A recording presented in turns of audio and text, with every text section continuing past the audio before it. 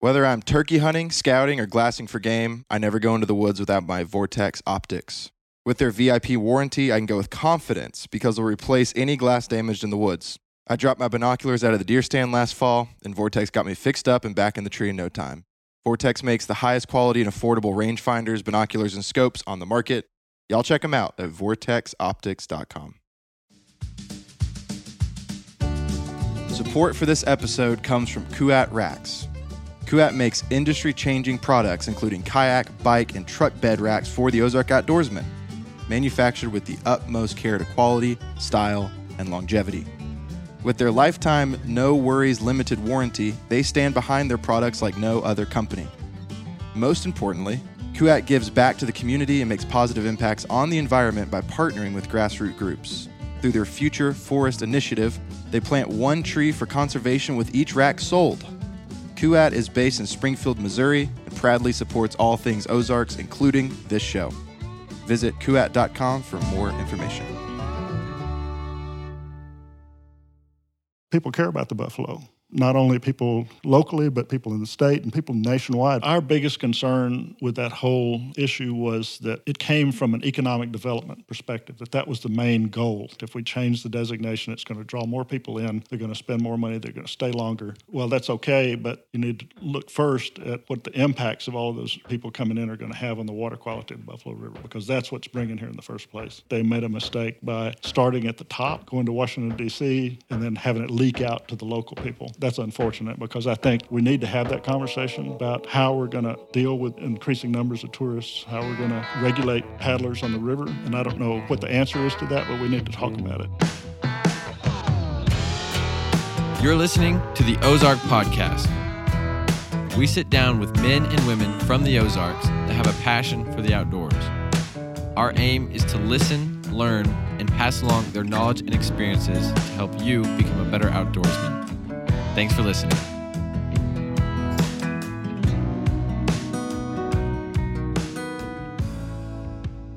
Welcome back to the Ozark Podcast. We have made the drive over to Parthenon, Arkansas.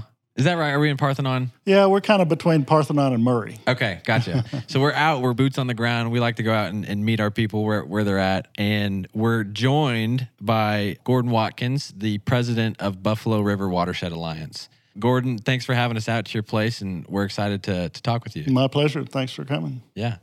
We've had our first episode with Misty. We talked about some of the cultural and historical background of the Buffalo River. Some of the long-standing heritage of the Buffalo River, why it's important to people. And then as that relates to, the recent news about the Re-designation proposal, the increase in tourism, just kind of local perspectives on that subject. And so we wanted to talk with you, Gordon, because I know you have a unique position and you look at a lot of things through the Watershed Alliance from an environmental perspective. And so for this episode, that's really what we wanted to do, is talk about the idea of the Re-designation in an environmental mindset. So I'll stop talking. I want to let you talk about the Buffalo River Watershed Alliance and just kind of the history, the background on it, what it is, and then how it got started. So if you want to kind of take us back to the beginning of what the Buffalo River Watershed Alliance is. Unlike some of your other people you've talked to about the Re-designation, I'm a newcomer here. I've only been here for 50 years. I came here in 1973 as part of the Back to the Land movement, bought 50 acres on the Little Buffalo River, and I've kind of accumulated a few other acres along the way. But I was reminded early on that you're not a local unless your grandparents are buried here. Yeah.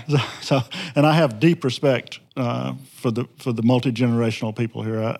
They've taught me a lot. In my time, I came here when I was 21 years old, and I didn't know much about anything, and I've learned a lot from the people who had been here for many generations, and I have deep appreciation and respect for those folks. But so I came here. I became an organic farmer. We were one of the oldest certified organic farmers in the state. Grew organic farm for 40 years. And then recently we've gotten into the cabin rental business. Okay. Like a lot of other folks in Newton County, there's probably 500 rental cabins in Newton County now that are all attributable to the Buffalo National River. That's what attracts people here, and that's what supports that industry. And it's a huge source of financial benefit to our county and to the state. Yeah. In fact. But What did you used to grow? I'm just curious. I know we grew blueberries were kind of our flagship crop. We grew blueberries for 40 years. We grew strawberries, blackberries, raspberries, all sorts of vegetables, beef, pork, chickens, turkeys, a little bit of everything like you have to do in the Ozarks if you want to make a living. Right. You have to scratch it out with a little bit of this and that. But blueberries were our main crop. We had 5 acres of blueberries that we shipped all over the country. And you were one of the first, we were just talking before we started recording, you were one of the first to ship, you were working with Whole Foods back in the day when they just had one store in Austin. Yeah, we would make 2 trips a week to Austin with blueberries and strawberries when that was their only store. And then they opened their second store in Dallas, and that cut our travel time in half, which was nice.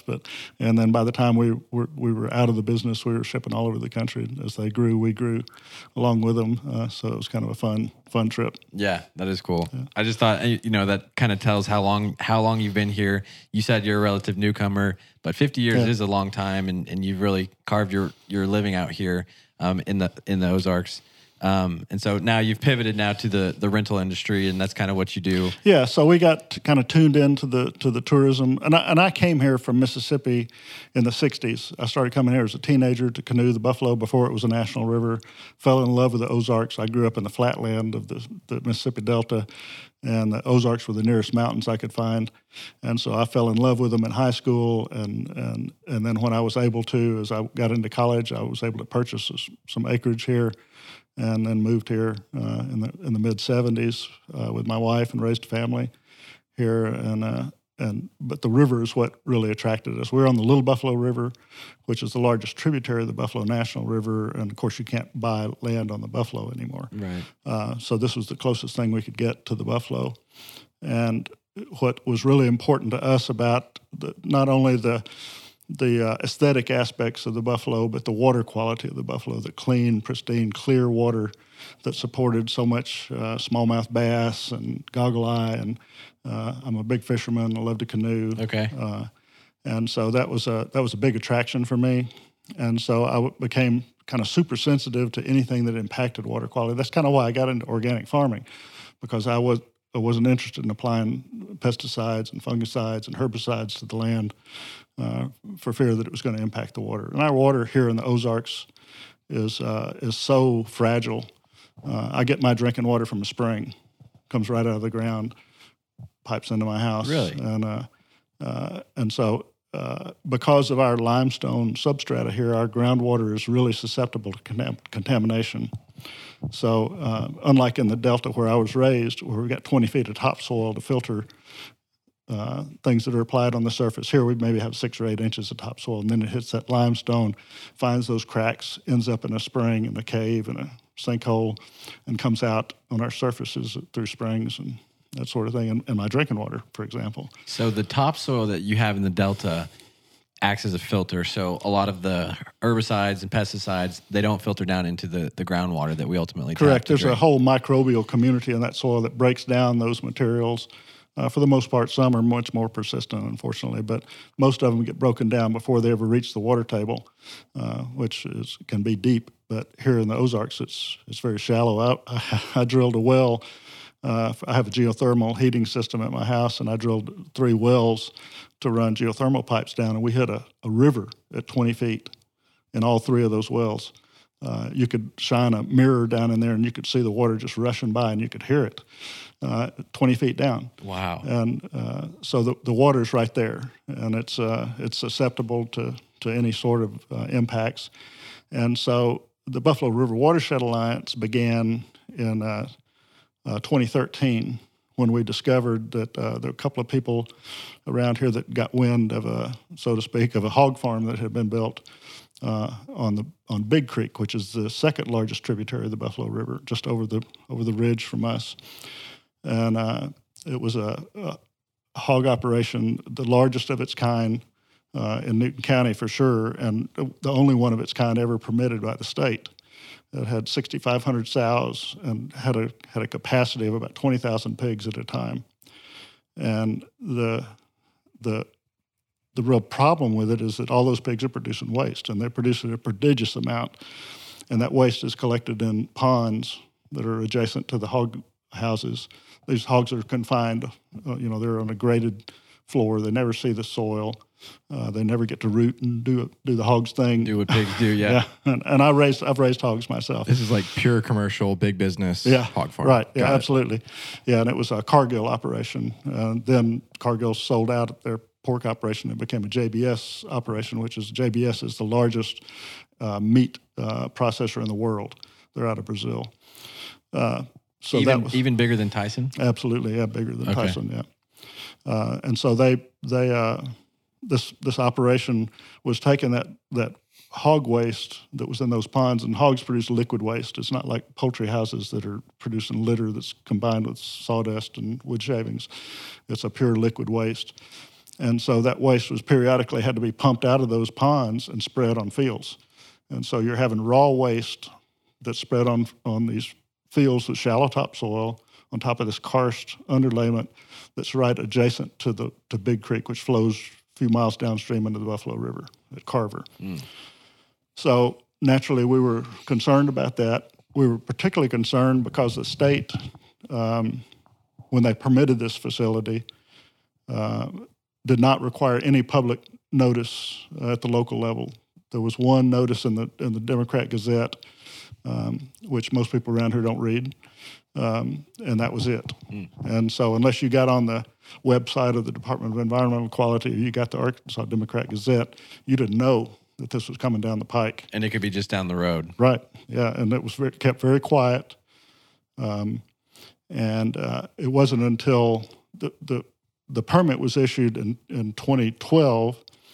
The facility was almost completed by the end of 2012 before word leaked out that it was there. And the Park Service, the Buffalo National River, were actually the ones who discovered it and put the word out, because their concern was that they had been previously assured by the state that any permits for confined animal operations, that they would be notified of any of those that were located in the Buffalo National River watershed.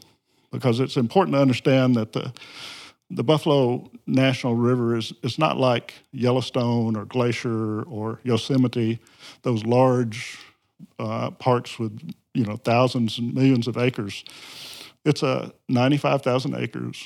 It's a 135-mile long park that runs through the floor of the valley, of the Buffalo River Valley.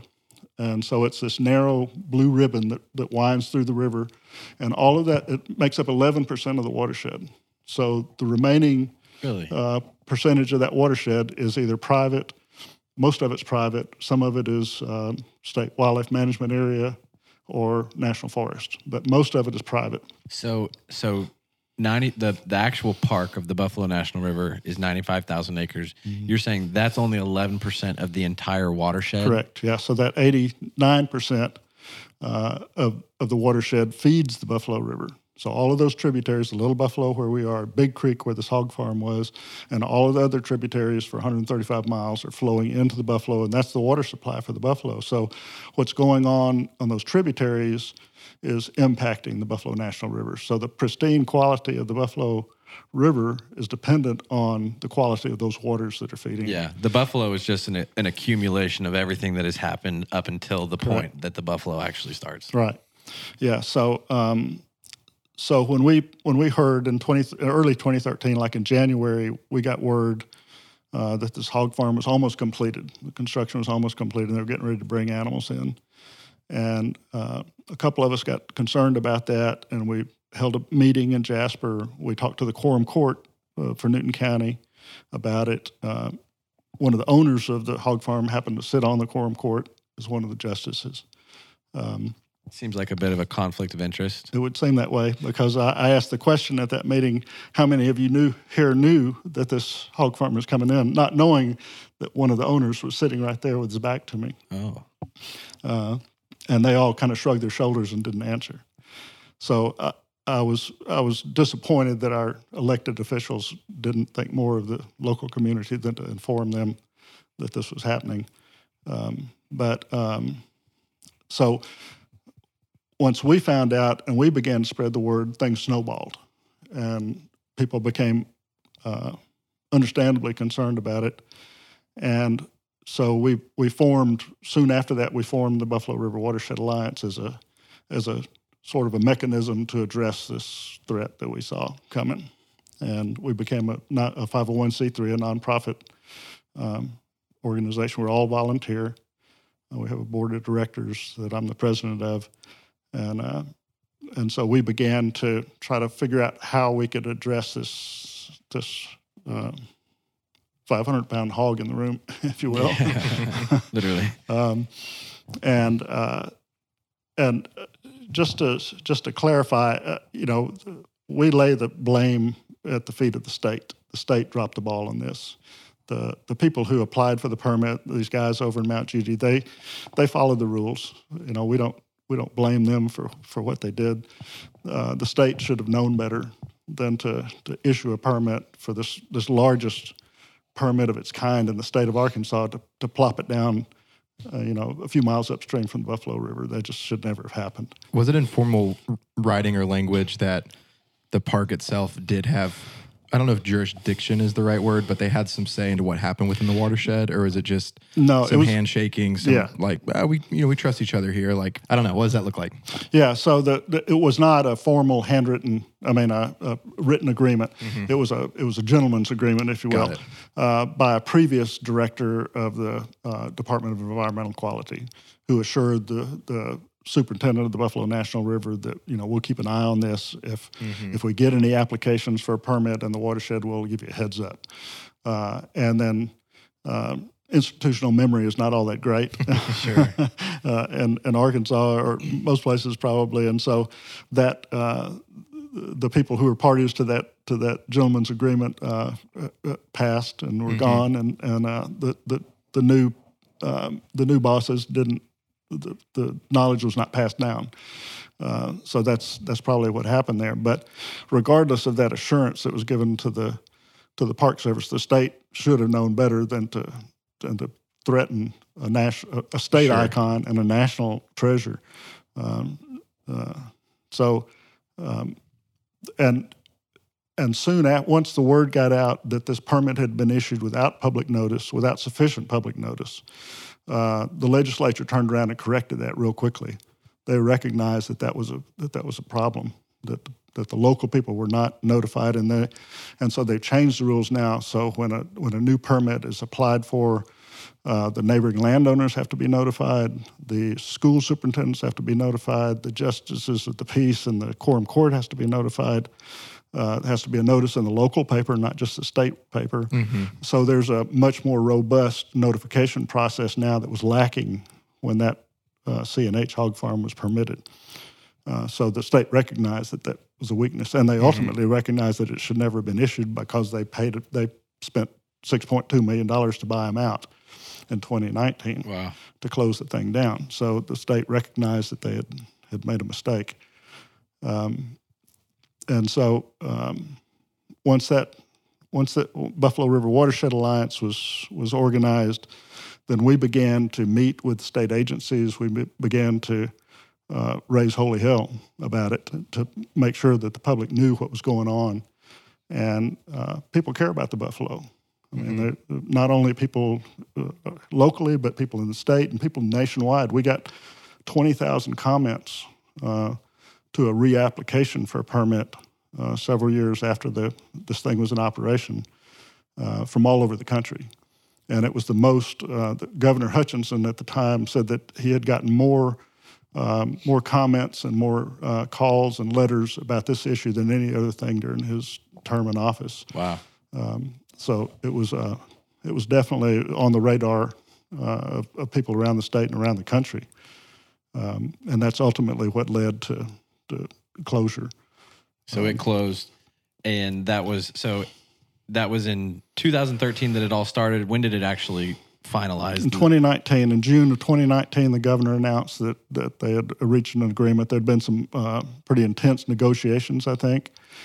Farm Bureau was involved with it, and the owners obviously were involved in it. But there was some intense negotiations that happened for several months prior to the announcement that it was closing, and the state ponied up $6.2 million to close it down. to the owners. Wow, that's a long time for that to be. So was it operating all that time from 2013 to 2019? Yeah, the animals arrived in spring of 2013, and they began production immediately. And it was a farrowing operation where they bred sows and produced piglets. And then once the piglets were weaned, they shipped them out to grow out operations. So it was a cycle, continuous cycle.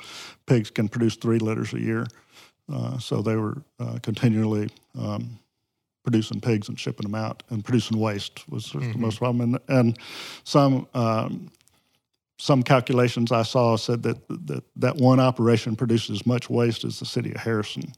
Wow. And the difference is the city of Harrison processes this waste. This facility did not process it. Yeah, they're not putting it in ponds. Right. Yeah. This waste was being spread on fields in a raw form, full of E. coli and nutrients was a big concern for us. And so we began. We involved some of the people from the University of Arkansas, a hydrogeologist named Van Brahana, who was an emeritus professor at the time. He had retired. But he had lots of experience doing dye trace studies in karst environments. And so he put together a team, came to the Mount Judy area, injected dye in a well that was in the middle of the spreading fields where the hog waste was being applied, and then traced it in all of the surrounding streams and the Buffalo River, which was 6 miles downstream, and created a map, an underground map of the karst pathways. Wow. that dye followed. And it came up, he had a presentation called Can Water Flow Uphill? And in fact, the water that was injected in that well came up upstream in an adjacent stream, not in that watershed, but in another watershed. So it had traveled underground, underneath a ridge, come up in another stream upstream from where it was injected, because of the karst pathways that don't follow the topography of the ground. Wow. And so, but the most telling part of that study was that it came up in the Buffalo River. Right. There were springs in the Buffalo River where they had detection packets that detected that dye, and it came up very quickly. So it was a rapid pathway, as well as a distant pathway, and that was a real obvious demonstration of how water flows in karst environments, and that was a very telling experiment that he did. And then we conducted, and we still have ongoing water sampling program that we collect water samples on a monthly basis from around where the hog farm was located, those fields. One of the problems with hog waste is that it contains a high amount of phosphorus. Okay. Phosphorus is a nutrient that leads to algae blooms when it gets in the water. Algae blooms tie up oxygen when they die, and that depletes the oxygen in the water, and fish die, invertebrates die, the whole food chain gets impacted. But one of the long-term problems with phosphorus is it binds to the soil. And so not even if you have a rainfall, some of it's going to run off into the streams, but a lot of it's going to get tied up in the soil, and then it gets released over time. And so you have this slow leaching of phosphorus into the streams, or it can be rapid release if there's stream bank erosion, for example. Right. That erosion will dump large amounts of phosphorus into the streams. And so you've got a long-term problem, even if you stop like they did. That's why we're continuing to sample there to measure how much impact that place is going to have over time.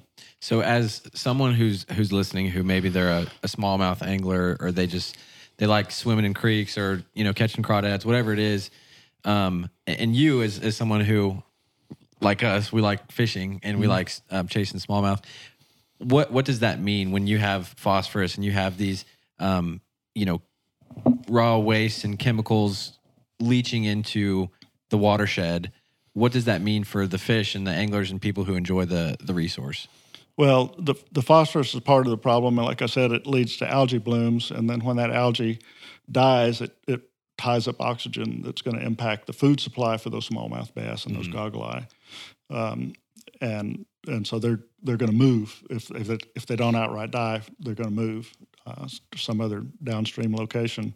Were there any studies on the impact in the years that the hog farm was running? Were there any studies on like what actually was the impact and how were fish populations impacted or anything like that? Yeah, there was the state Department of Environmental Quality has an ongoing water sampling program all over the state. Every 2 years, they have to. The EPA requires that they do an analysis of every stream in the state, and that they quantify the condition of that stream. And Big Creek, where this hog farm is located, and downstream at the Buffalo River, upstream and downstream of the confluence of Big Creek with the Buffalo River, were designated as impaired streams because of low oxygen and turbidity also. So that's a measure. That's a very specific measurement that was taken that requires a lot of data to reach that designation because nobody wants that. Right. Nobody wants to hear that the Buffalo River is impaired, right? Or any of its tributaries are impaired. So that was a pretty big deal, and some of that was due to our data collection that we did. But then the USGS was collecting data, the University of Arkansas was collecting data, the state was collecting data. So they were all watching this operation very closely once it exploded, and the people were so concerned. There was a lot of scrutiny on that operation, and there was no, one of the tricky things about water sampling is that it's hard to trace an impact back to its source. So you can't. There are ways to do it. There are genetic testing that you can do on E. coli, for example, where you can tell what species that E. coli came from. But we didn't have the wherewithal to conduct those kind of experiments, and it was kind of in the early stages at that time. So the state never said, that this stream is impaired because of this hog farm, but that was the obvious source of it. Gotcha. In our mind, it was at least, and I think in the state's mind, otherwise they wouldn't have closed it down. So it was having an impact, and I think it will continue to have an impact as time goes on. But luckily, we closed it down before it had a catastrophic impact. Yeah. Based on some of y'all's studies that you're continuing to do and the people you're talking with, how long do you think, a 5 or 6 year hog operation will continue to impact the quality of the Buffalo River and its watersheds? I've heard 20 years. Okay, about 20 years for the soil to regenerate. That phosphorus can continue to be released for up to 20 years is one study I've seen out of the University of Arkansas. Wow.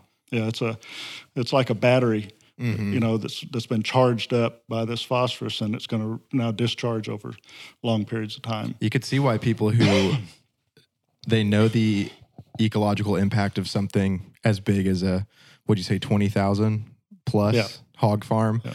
People who know their stuff, the people who are backed by science, they look at that, and it's you're saying we can't trace this specific strain of E. coli here, but like Occam's razor, it's what it is. Like that's it all leads to, all those roads lead to Rome. Like it's leading back.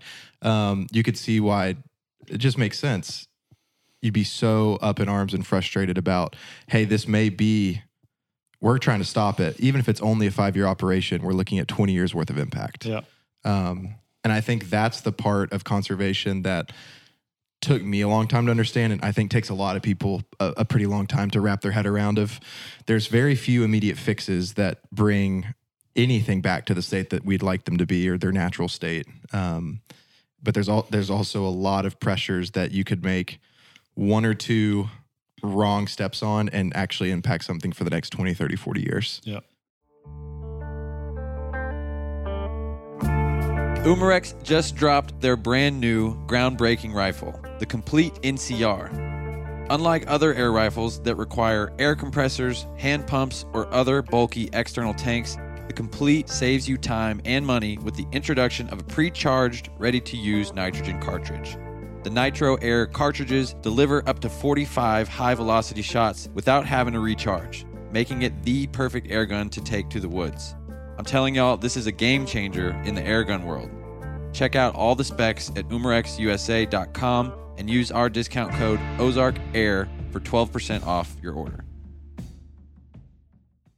what are some of the parallels in the hog farm story and then the Buffalo River potential redesignation that you're witnessing as a local, that you're hearing around the area, that you're seeing kind of how people are going about it? What are some of the parallels in the two of those, and where are they similar? Where do they differ?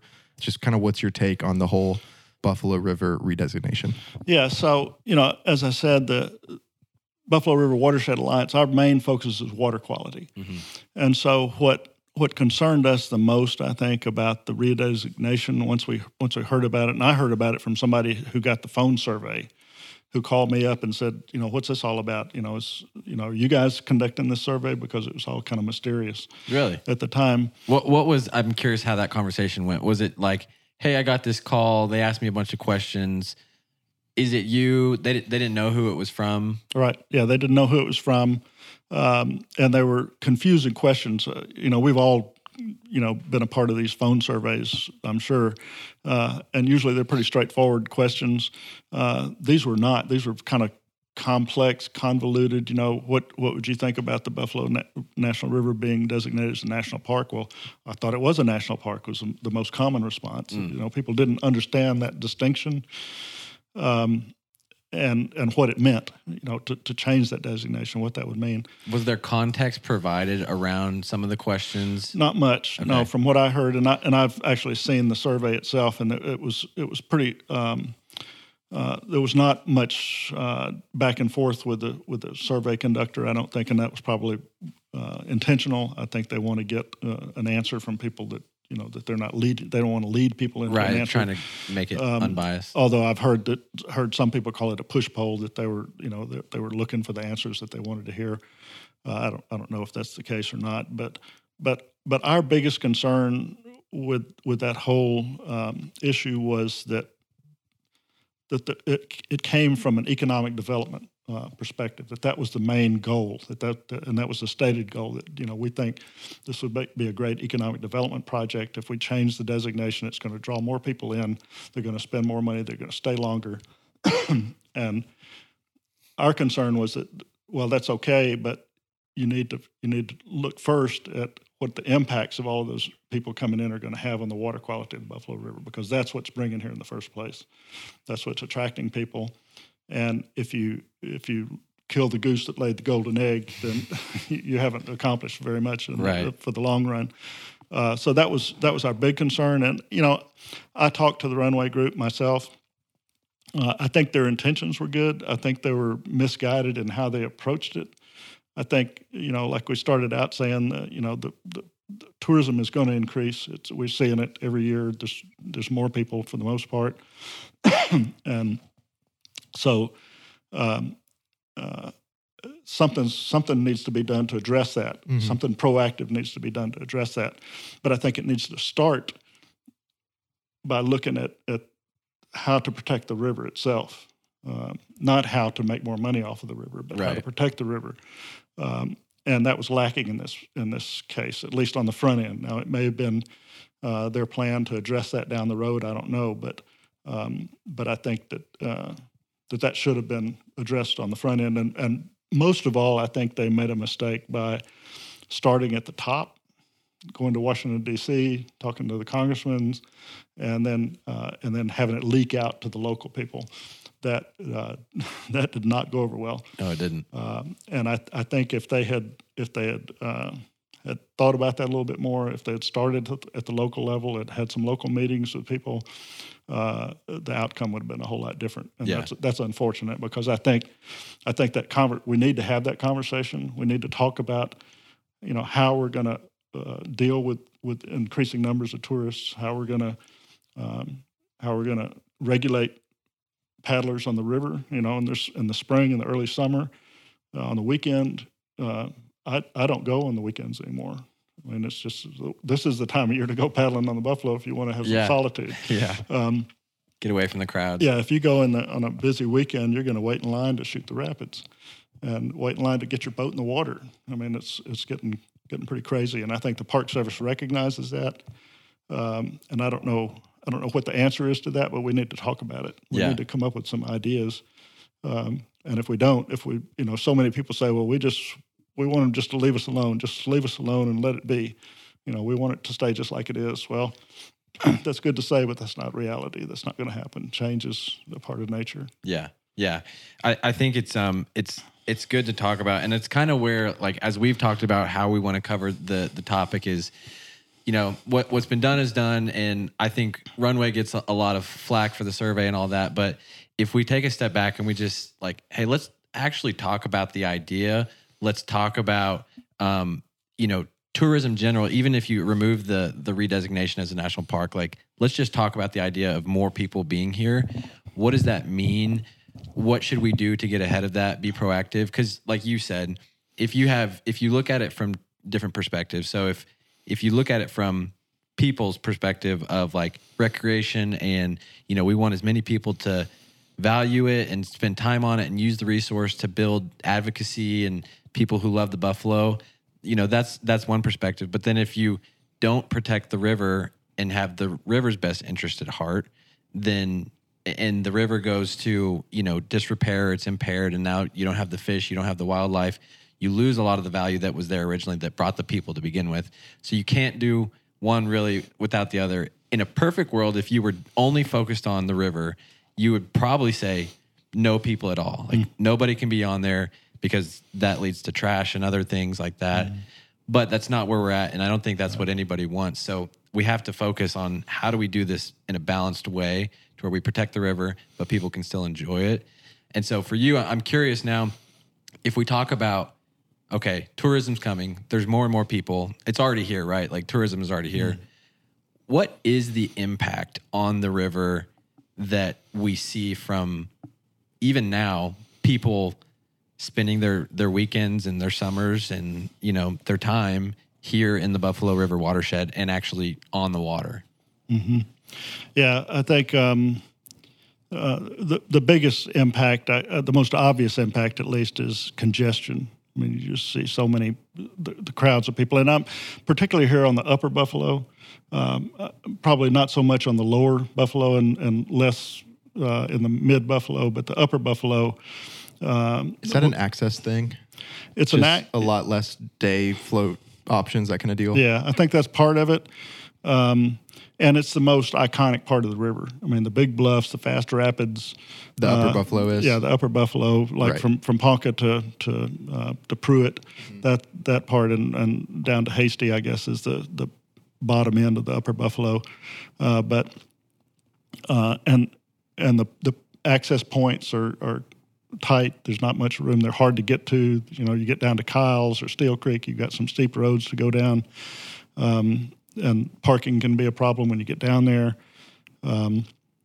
So congestion's a problem, and I'm not sure how they're going to address that. It's not like, those big parks I mentioned, like Yellowstone or Yosemite, where they got a discrete boundary and they can control access points pretty easily. You got a 135-mile river with state highways crossing it and all these county roads crossing it. How do you manage, how do you limit access when you've got that many access points? And when you say congestion's a problem, environmentally, like, what does congestion do that causes a problem other than like, well, I'm tired of standing in line and this person's too close to me? Like, what does it actually do on the landscape? Well, I think there's more trash, there's more human waste, and there's not many outhouses along along the river. Right. So that's a problem. And the fuel consumption that it takes, all those cars parking and running their engines, and that's a problem. And it puts a big burden on the local community as well. I mean, there's benefits for sure. Those people are spending money. They're renting cabins like ours, or they're eating in the local restaurants, buying gas, so they're spending money in the community, and that's a good thing. This area does not have many opportunities for generating income, and tourism is a booming one right now. Mm-hmm. And if it's managed properly, that'll be a good thing. But there's most of the places like ours, we're on a septic system. If those septic systems are faulty, or they're not working properly, there's going to be impacts on the groundwater from all of the added tourists that are visiting the area. So that's an issue. So it's a thorny problem. I'm not sure what the answer is going to be to that, but we need to talk about it. With the permits or an answer. But besides that, we talked about the fact that the Buffalo is only 11% of the watershed. So we're also seeing lots of development outside the boundaries of the Buffalo River. Johnny Morris with Bass Pro Shops, recently bought the old Dog Patch property and is acquiring lots more properties around it. That's going to attract numbers of people to Newton County there. The Walton family recently purchased Horseshoe Canyon, which is a big tourist draw for rock climbers and horseback riding and zip lines, that sort of thing. Buffalo Outdoor Center in Ponca has gotten pretty heavily developed. There's an airstrip there, so it's there's going to be lots more development surrounding the watershed, and if that's not done properly, that's going to have a even greater impact, I think, than the tourists that are actually utilizing the river, because those are, like I said, they're on the tributaries and they're going to feed the buffalo, and if they're not managed carefully, they're going to have an impact on the river quality, the water quality of the river. Yeah. In your mind, kind of going back to what I was saying about balancing the environmental interests and people's recreational interests, how do you think that how should people think about that? To what extent can we enjoy the river and use it and encourage people to use it, while also protecting it? Like how do you mix out those two things? Because like I said, if all you really cared about was water quality, you would basically say like, no, that's it. Like it's closed, nobody's on it, and we're just going to let it be what it is and try not to impact it. Well, I think it requires monitoring for one thing. And I think an interesting fact is that the Buffalo National River has been conducting water monitoring, pretty intensive monitoring since 1985. And they've also been monitoring tourism visitation to the river. And they have not correlated any changes in the river with the numbers of visitors. So, in other words, they've not seen any proof that increased visitation is impacting the water quality of the river. Okay. Where they're seeing the impacts coming from, and they are seeing impacts, those impacts are coming from the tributaries. So what's happening upstream on the Little Buffalo or Big Creek or any of the other tributaries is what's having the largest impact on water quality. And that's in terms of nutrients, whether it's nitrogen, phosphorus, or it's bacteria like E. coli. That's where those impacts are coming from. And so I think there's an interesting project underway now that was an outgrowth of the hog farm operation, and that was that when Governor Hutchinson announced that the state was going to buy out that operation, they also imposed a conservation easement on that property, so that the original owners still own that property, but they're constrained by what they can do on that property. They can't open another hog farm, for example. Mm-hmm.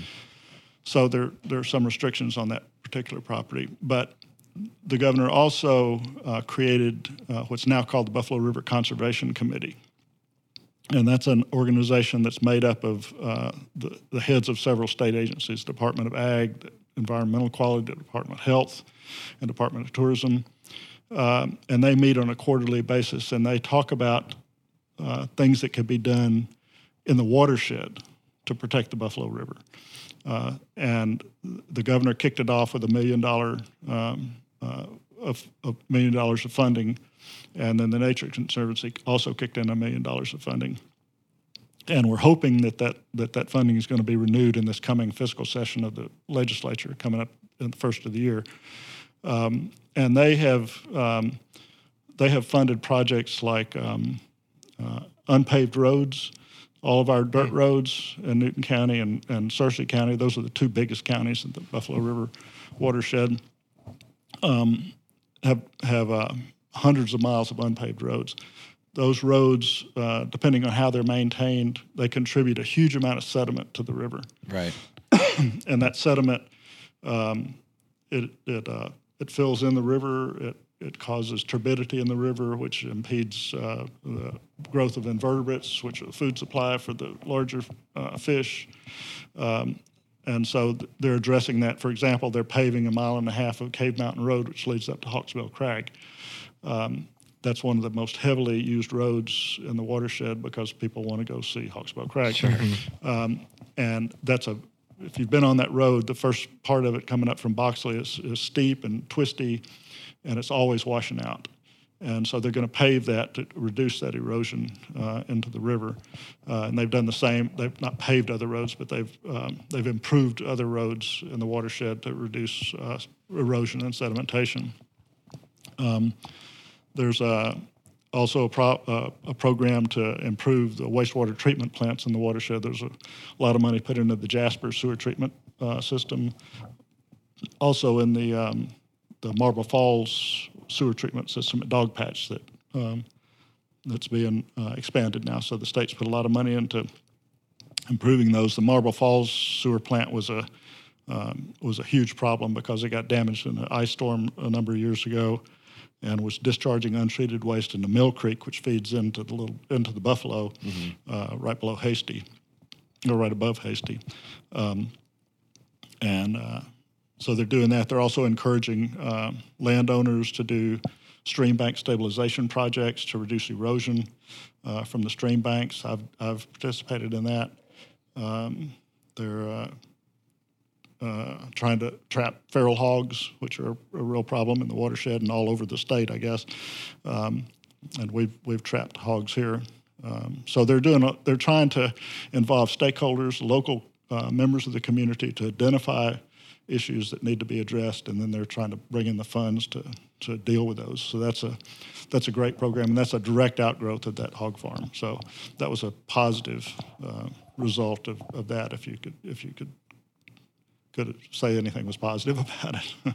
It's crazy thinking that even the dirt roads around here affect the river. I know everything affects the river. Everything affects everything. That's kind of how nature works, but would never have thought that you could slowly fill in a river by not having paved roads, and you're going to have half of the community go, you have to pave the roads because we're saving the river, and the other half go, well, that's what makes this place amazing. Yeah. It's not all paved and right. and all of that. And I wanted to circle back on something before we talk a little bit about Roberts Gap, but environmentally, this clicked as you were sharing this, and I'd never thought about this before. And I'm probably oversimplifying it, so I just want to, you can agree yes or no, and then go from there a little bit. But we're so focused on such a tiny portion of the Buffalo River, and my mind immediately goes to, so what's the impact of tourism? Well, a ton of canoes, a ton of cars, a ton of whatever, and like in that one section, that's a problem. And you're saying there's actually pretty good studies saying that doesn't have a crazy effect on the health of the river as a whole. We actually need to expand our view away from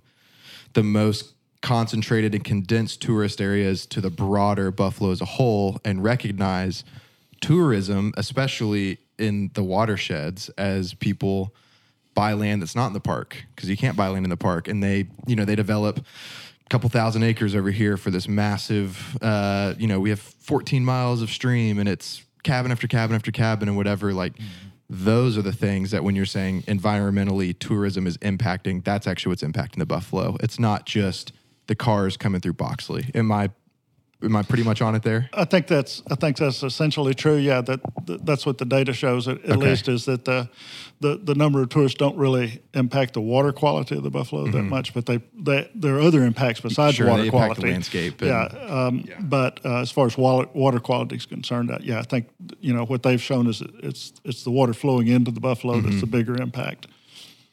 Yeah, I don't think I hadn't realized that's what people who know their stuff are talking about when they're talking about increased tourism potentially being a problem.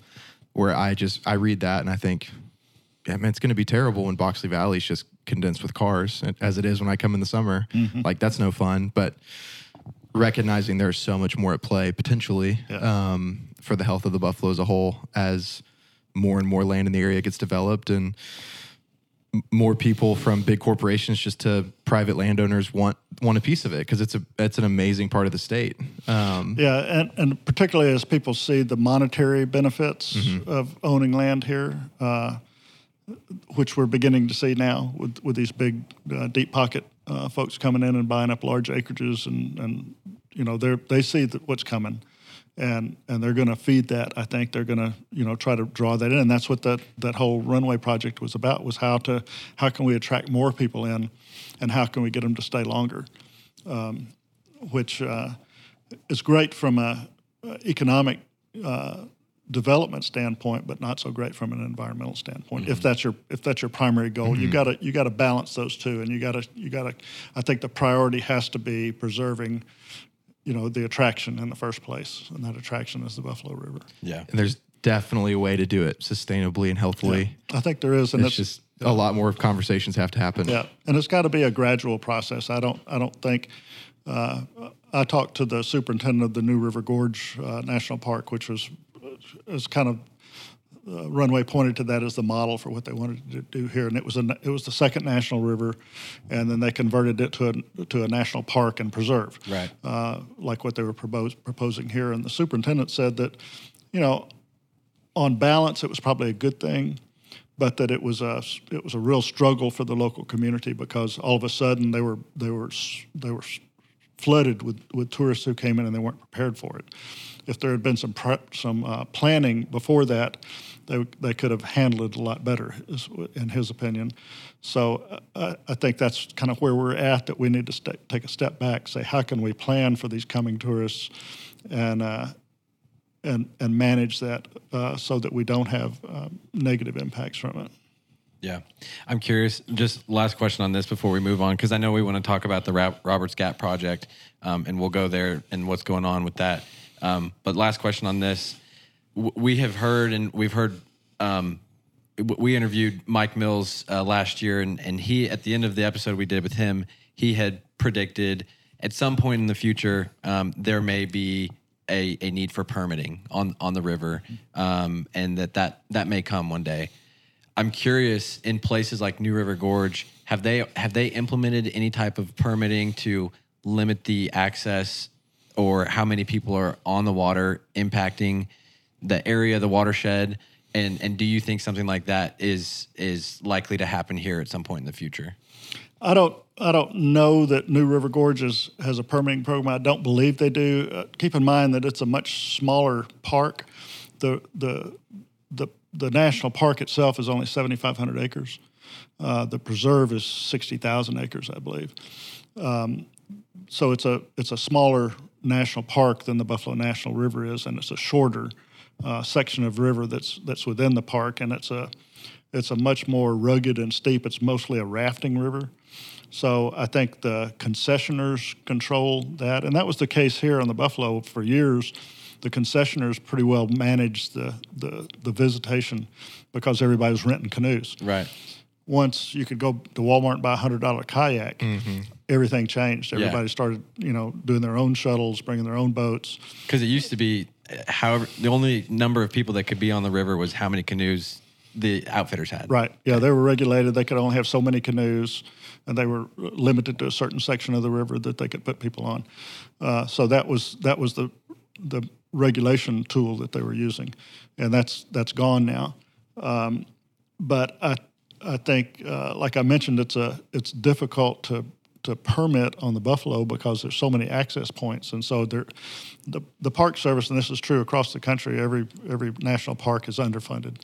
They can't. There's so much deferred maintenance that they haven't been able to get to. They're understaffed. Imagine putting a ranger at every access point on the Buffalo River, 135 miles of river. Yeah. And checking everybody's permit when they got on the river. It doesn't happen. I went up and floated the Boundary Waters National Park up in Minnesota a few years ago, and we had to get our permit a year ahead of time. And they regulated that, you can only have, a certain number of people in your party. You had to designate where you were going to camp and how long you were going to be there and where you were going to go. It was very tightly controlled. As a result, we didn't see a soul for 2 weeks in the Boundary Waters. It was a beautiful experience. But that's not the Buffalo. There's no way that they can. I don't think there's going to be some other mechanism that they're going to have to use, and maybe new technologies. Maybe you can put some sort of tag on everybody's boat that a tracking beacon. Yeah. I don't know how that'll work, but but they're going to have to deal with it somehow. Yeah. I think, and it's going to require some discussion. You got to talk about it, and if people aren't willing to discuss it, then it's going to be hard to. You're going to be a victim of the coming surge, and instead of being in control of it. Yeah. Yeah, absolutely. Well, let's change topics a little bit here. So I know a little bit more, I guess relevant's not the word because they're both very relevant and they're both very timely. But the Roberts Gap project that BRWA is involved with right now and the U.S. Forest Service set this up for me. I could try to explain it, but I know I'm not going to explain it as well as you. What is going on with this project, and how is Buffalo River Watershed Alliance getting involved? So most people probably don't know that the Buffalo River doesn't take up the entire watershed. It doesn't. The park doesn't start at the beginning of the Buffalo River. There's the headwaters of the Buffalo River are outside of the park boundaries, and it originates in an area that's known as Roberts Gap. That's the ultimate headwaters, and people know Hawksbill Crag or Whitaker Point is the more official name for it. That's one of the most iconic spots in Arkansas. You see it spread all over all of our tourism literature. Hawksbill Crag is in Roberts Gap. So if people know that, they know where Roberts Gap is. But not only is it the headwaters of the Buffalo River, it's also the headwaters of the Kings River, the White River, War Eagle Creek, and the Mulberry River. So 5 of the most iconic streams in Arkansas. I was going to say, those are the heavy hitters. Yeah, it's like those are the ones. That's the ones. They all start right there, and it's called the headwaters for a good reason. That's where they all originate. How big is this area where they all originate? Well, the Roberts Gap area, as it's defined by the Forest Service, is 40,000 acres. So it's a large area, and it's slated for a large management project that involves logging, road construction, fire line building, prescribed burning, herbicide applications. All of that's planned for this area in the immediate headwaters of the Buffalo River. If people have been to Dixon Ford, which people float the Hailstone, what they call the Hailstone, which is the headwaters of the Buffalo, the upper part of the Buffalo, not the ultimate headwaters, which are in Roberts Gap, but Hailstone is about the furthest upstream that you can actually float, and you can only float it during high water periods. But that's the boundary of the Park Service land and the Roberts Gap Forest Service land. It's right there. We heard about this proposal back in 2017 when we were pretty deeply involved in the hog farm issue, and we tried to keep up with it as best we could, and we participated in public comments with the Forest Service about their proposal. And then as it progressed through the planning process and the public comment process, we were concerned that our concerns were not being met by the Forest Service. The public comment process is a means where they engage with the general public to get feedback on what their proposals are. And they did modify their proposals somewhat. They reduced the amount of herbicides they were applying. They changed some of their logging practices. But in our opinion, they didn't do enough. And so ultimately we filed a lawsuit to asking them to go back and do a more thorough environmental assessment. But one of the reasons for that is that from the time that the public comment period closed, before the Forest Service issued their final decision, they discovered smack dab in the middle of the Roberts Gap project a maternal colony of Indiana bats. And Indiana bats are an endangered species, and they're well known to be in that area. They hibernate in the Cave Mountain Cave. They're known to be in that area, but it's always been thought that when they have their young, that they migrate mostly to Missouri to have their young, and then when their young are able to fly, they come back to the Ozarks. And this was the very first discovery of a maternal colony of Indiana bats in the Ozarks, was found in Roberts Gap, right in the middle of their decision process. And this was within the last 3 to 5 years. Yeah.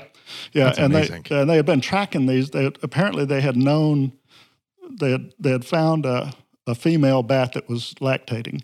And so they had a pretty good idea that there must be a maternal colony there, but it took them 3 years to actually identify the roost for them.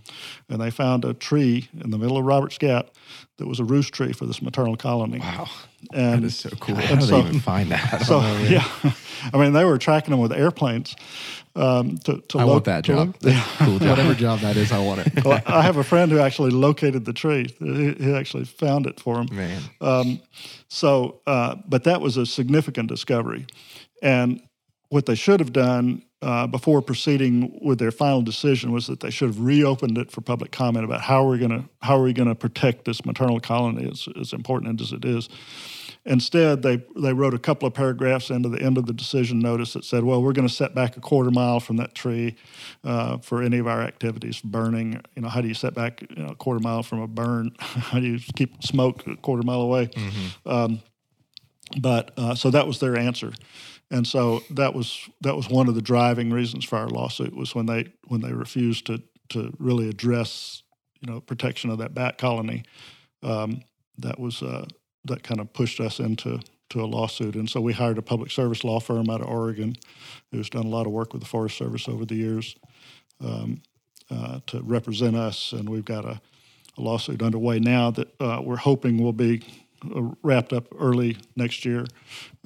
They're filing their final briefs, and if the judge finds everything complete, then we should have a decision in early 2024 about that. But we're essentially asking them to step back, take a closer look, do a better environmental assessment.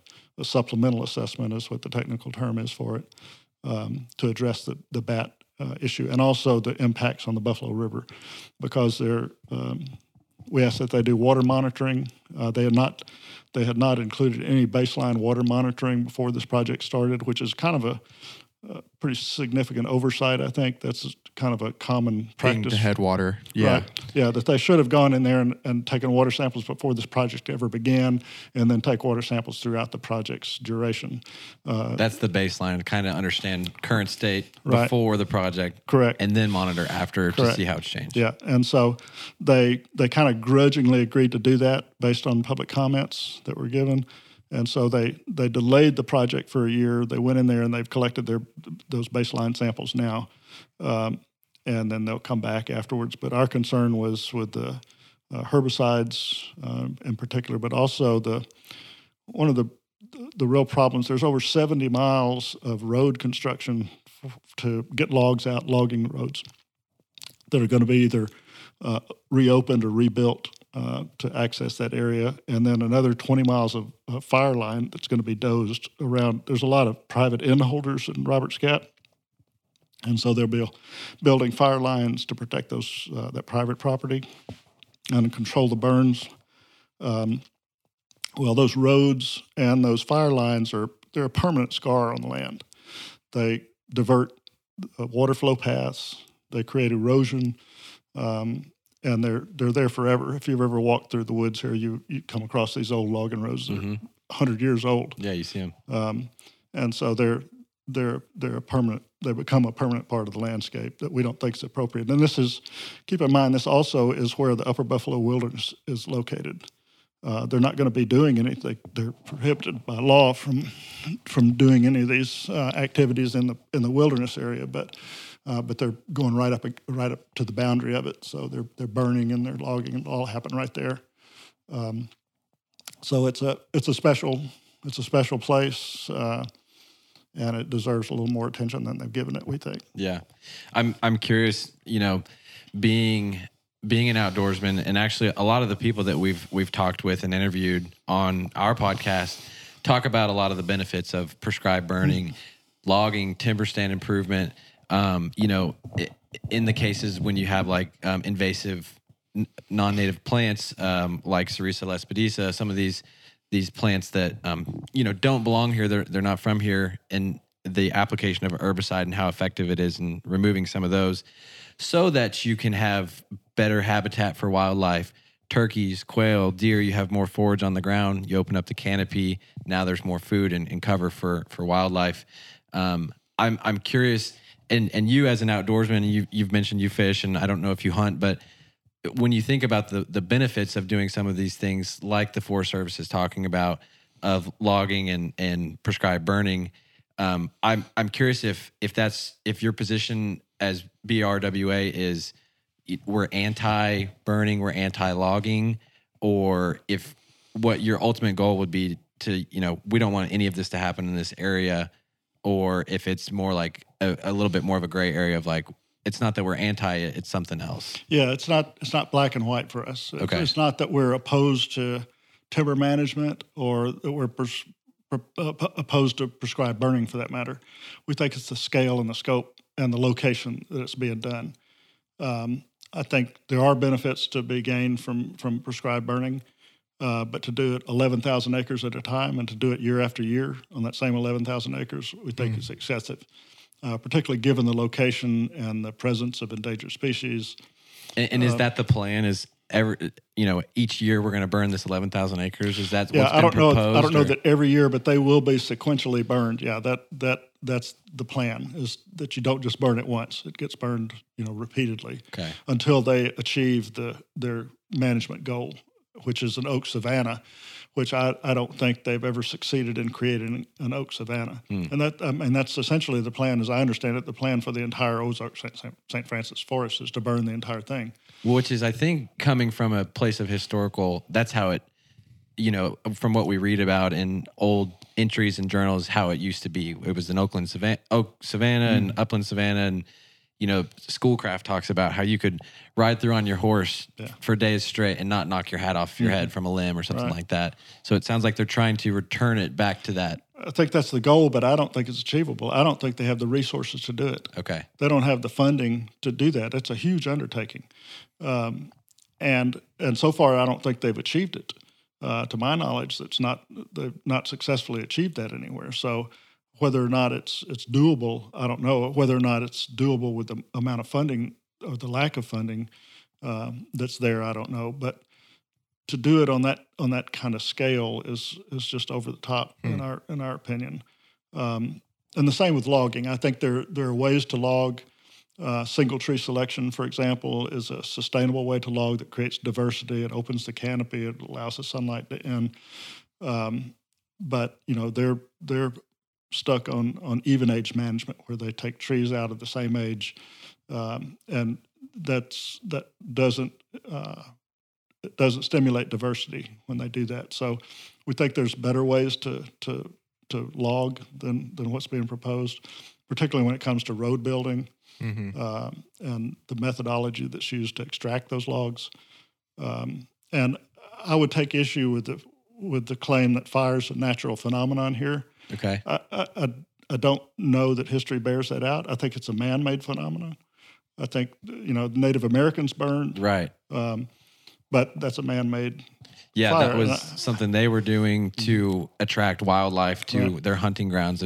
I think, I've read the Osage Indians. A lot of the Ozarks was historical hunting grounds where they would come, and this is where they would, stock up on furs and meat and food for the year, and then they would go back to where they were living. And to attract wildlife here, like you're saying, they would have these prescribed burns, which would open up the canopy and do all these things. But I think, it's not like the West where we have natural wildfires. Yeah, natural wildfires that are lightning strikes. Occasionally we do. I mean, we had one a few years ago over in Boxley that they think was lightning initiated. But, it's so humid here. It's a totally different ecosystem than the conifer forests out west. So I don't know that history bears out that before Native Americans started setting fire, that there was a natural fire ecosystem. So you're saying there's a case to be made that some of the best writing we get about the Ozark canopy being opened up and Schoolcraft and whoever else was a product of really good land management from the Native Americans for their particular use.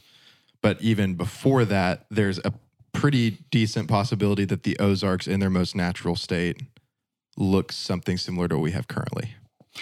I don't know that I'd go that far because all of our woods have been logged over, multiple times. It's denser, so it's less even our huge oaks. Yeah, even our wilderness areas, are not real old growth forests. We got the worst of the two. That's what we're looking at right now. Yeah.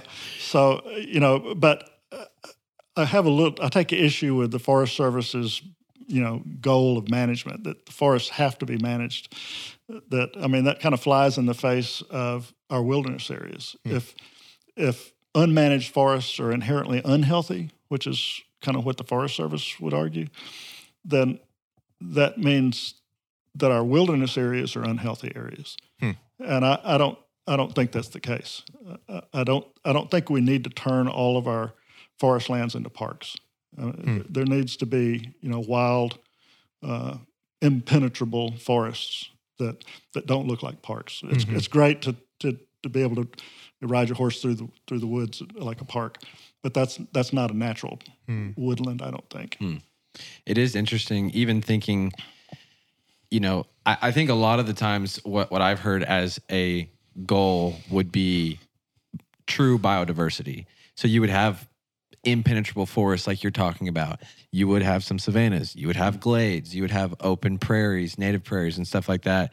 And so you're creating like a mosaic of different habitat options and diversity for wildlife to, accumulate in one area versus the other. And they use these pockets of land in different ways. And so ultimately, I think that would be the goal. I don't think you'd want a monotonous outcome in any one way or other completely in an entire Ozark National Forest. Yeah, monoculture. Yeah, exactly. I don't think that would be the goal. So, it's like, then the question is, well, how much of each one do we need? What is right? And I don't even know, who decides that and how that should be decided. Yeah, it's a hard one, and I'm not a forester. I don't pretend to know the answers to all of that, but I just think that our, in some ways, our forests get overmanaged, and I don't think they are able to achieve their goals, their stated goals, and doing it. It's almost like job security.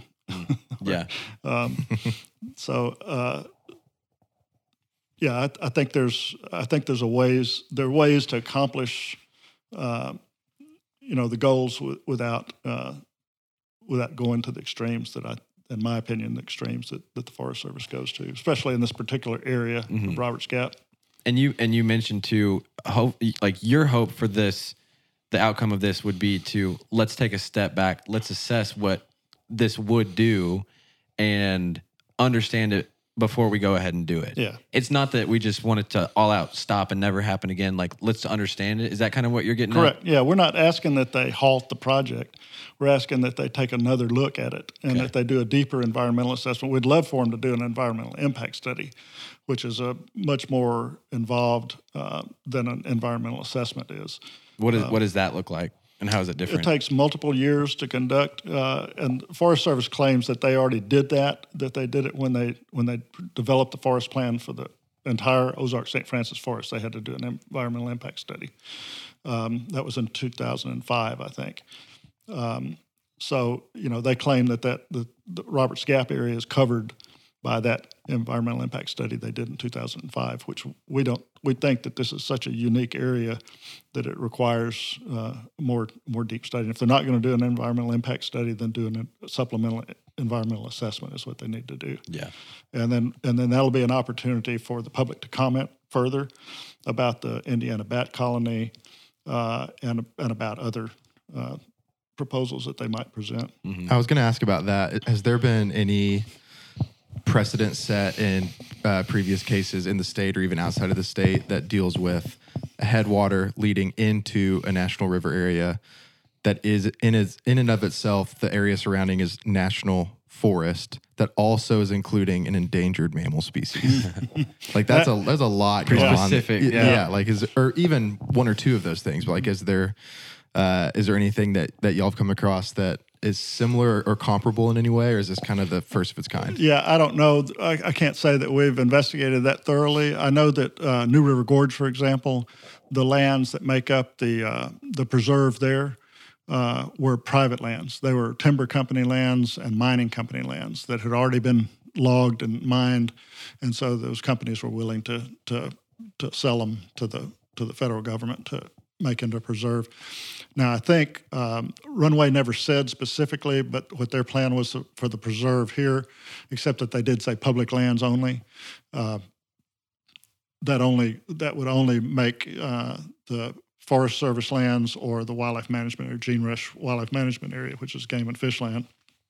are the only two sections of public lands that adjoin the Buffalo River.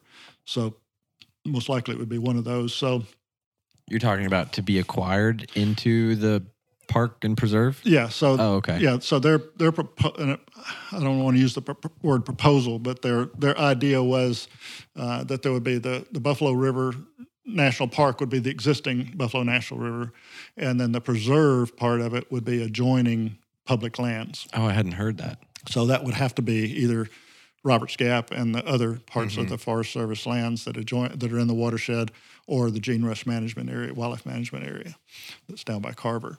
But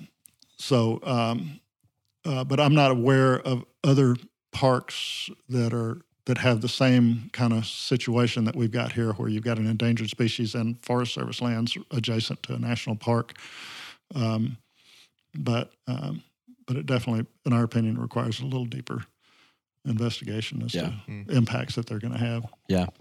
And last question on this, and then I think we can probably wrap up here. I'm just curious, does this set the outcome of this lawsuit, does it set a precedent for the way that the U.S. Forest Service manages the forest as a whole outside of Roberts Gap, within the state and maybe even outside of the state? Like, is this something that would set a precedent to where every time they want to go and do a project, there needs to now be years of environmental impact assessments and studies? Or in your mind, what would the precedent that this would set be? I don't think so. I don't know. I'm not a lawyer, so I can't really say specifically, but I think this is such a unique situation that I don't think it would be precedent setting. And they already are required to do environmental assessments before they begin a big project like this. They're required to take public comments. So that's already part of the process. So I don't think that this would be any sort of precedent setting. That would be the judge would have the ultimate call on that, depending on what kind of decision he made. I don't think so, though. I mean, it's a fairly small. I mean, it's 40,000 acres, which is big. But in the scheme of things, that's for the Forest Service. That's a small parcel of land. Yeah. When you're looking at millions and millions of acres that they manage. Yeah. Gotcha.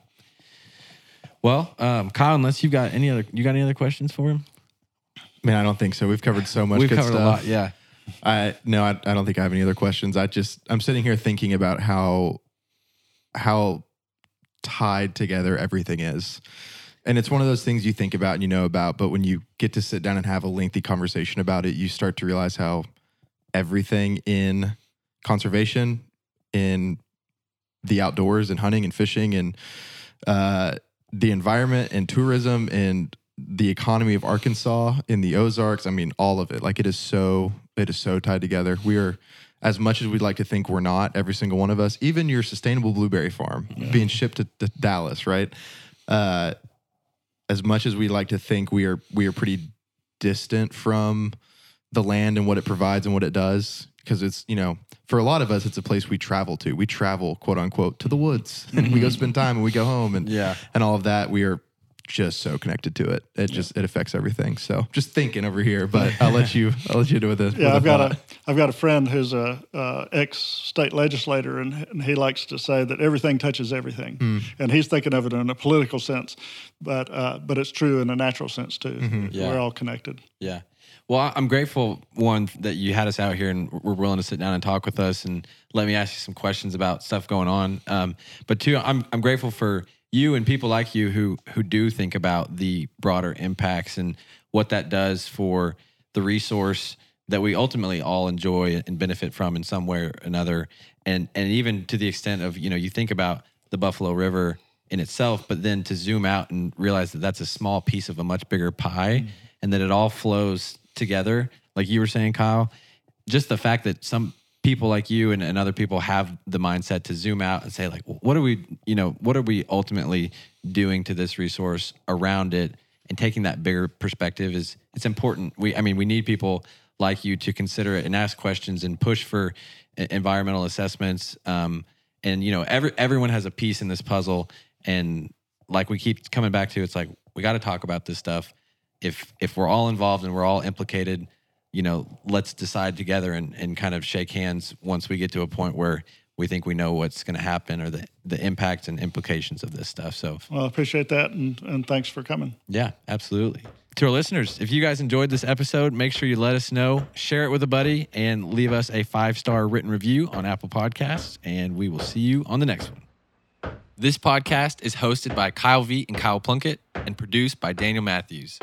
For guest recommendations, episode ideas, and general questions, feel free to reach out to us on Instagram or email us at theozarkpodcast@gmail.com. And of course, we can't forget to thank our good buddy, JD Clayton, for providing the amazing music for today's episode. Check out his website to see where he's touring next at jdclaytonofficial.com.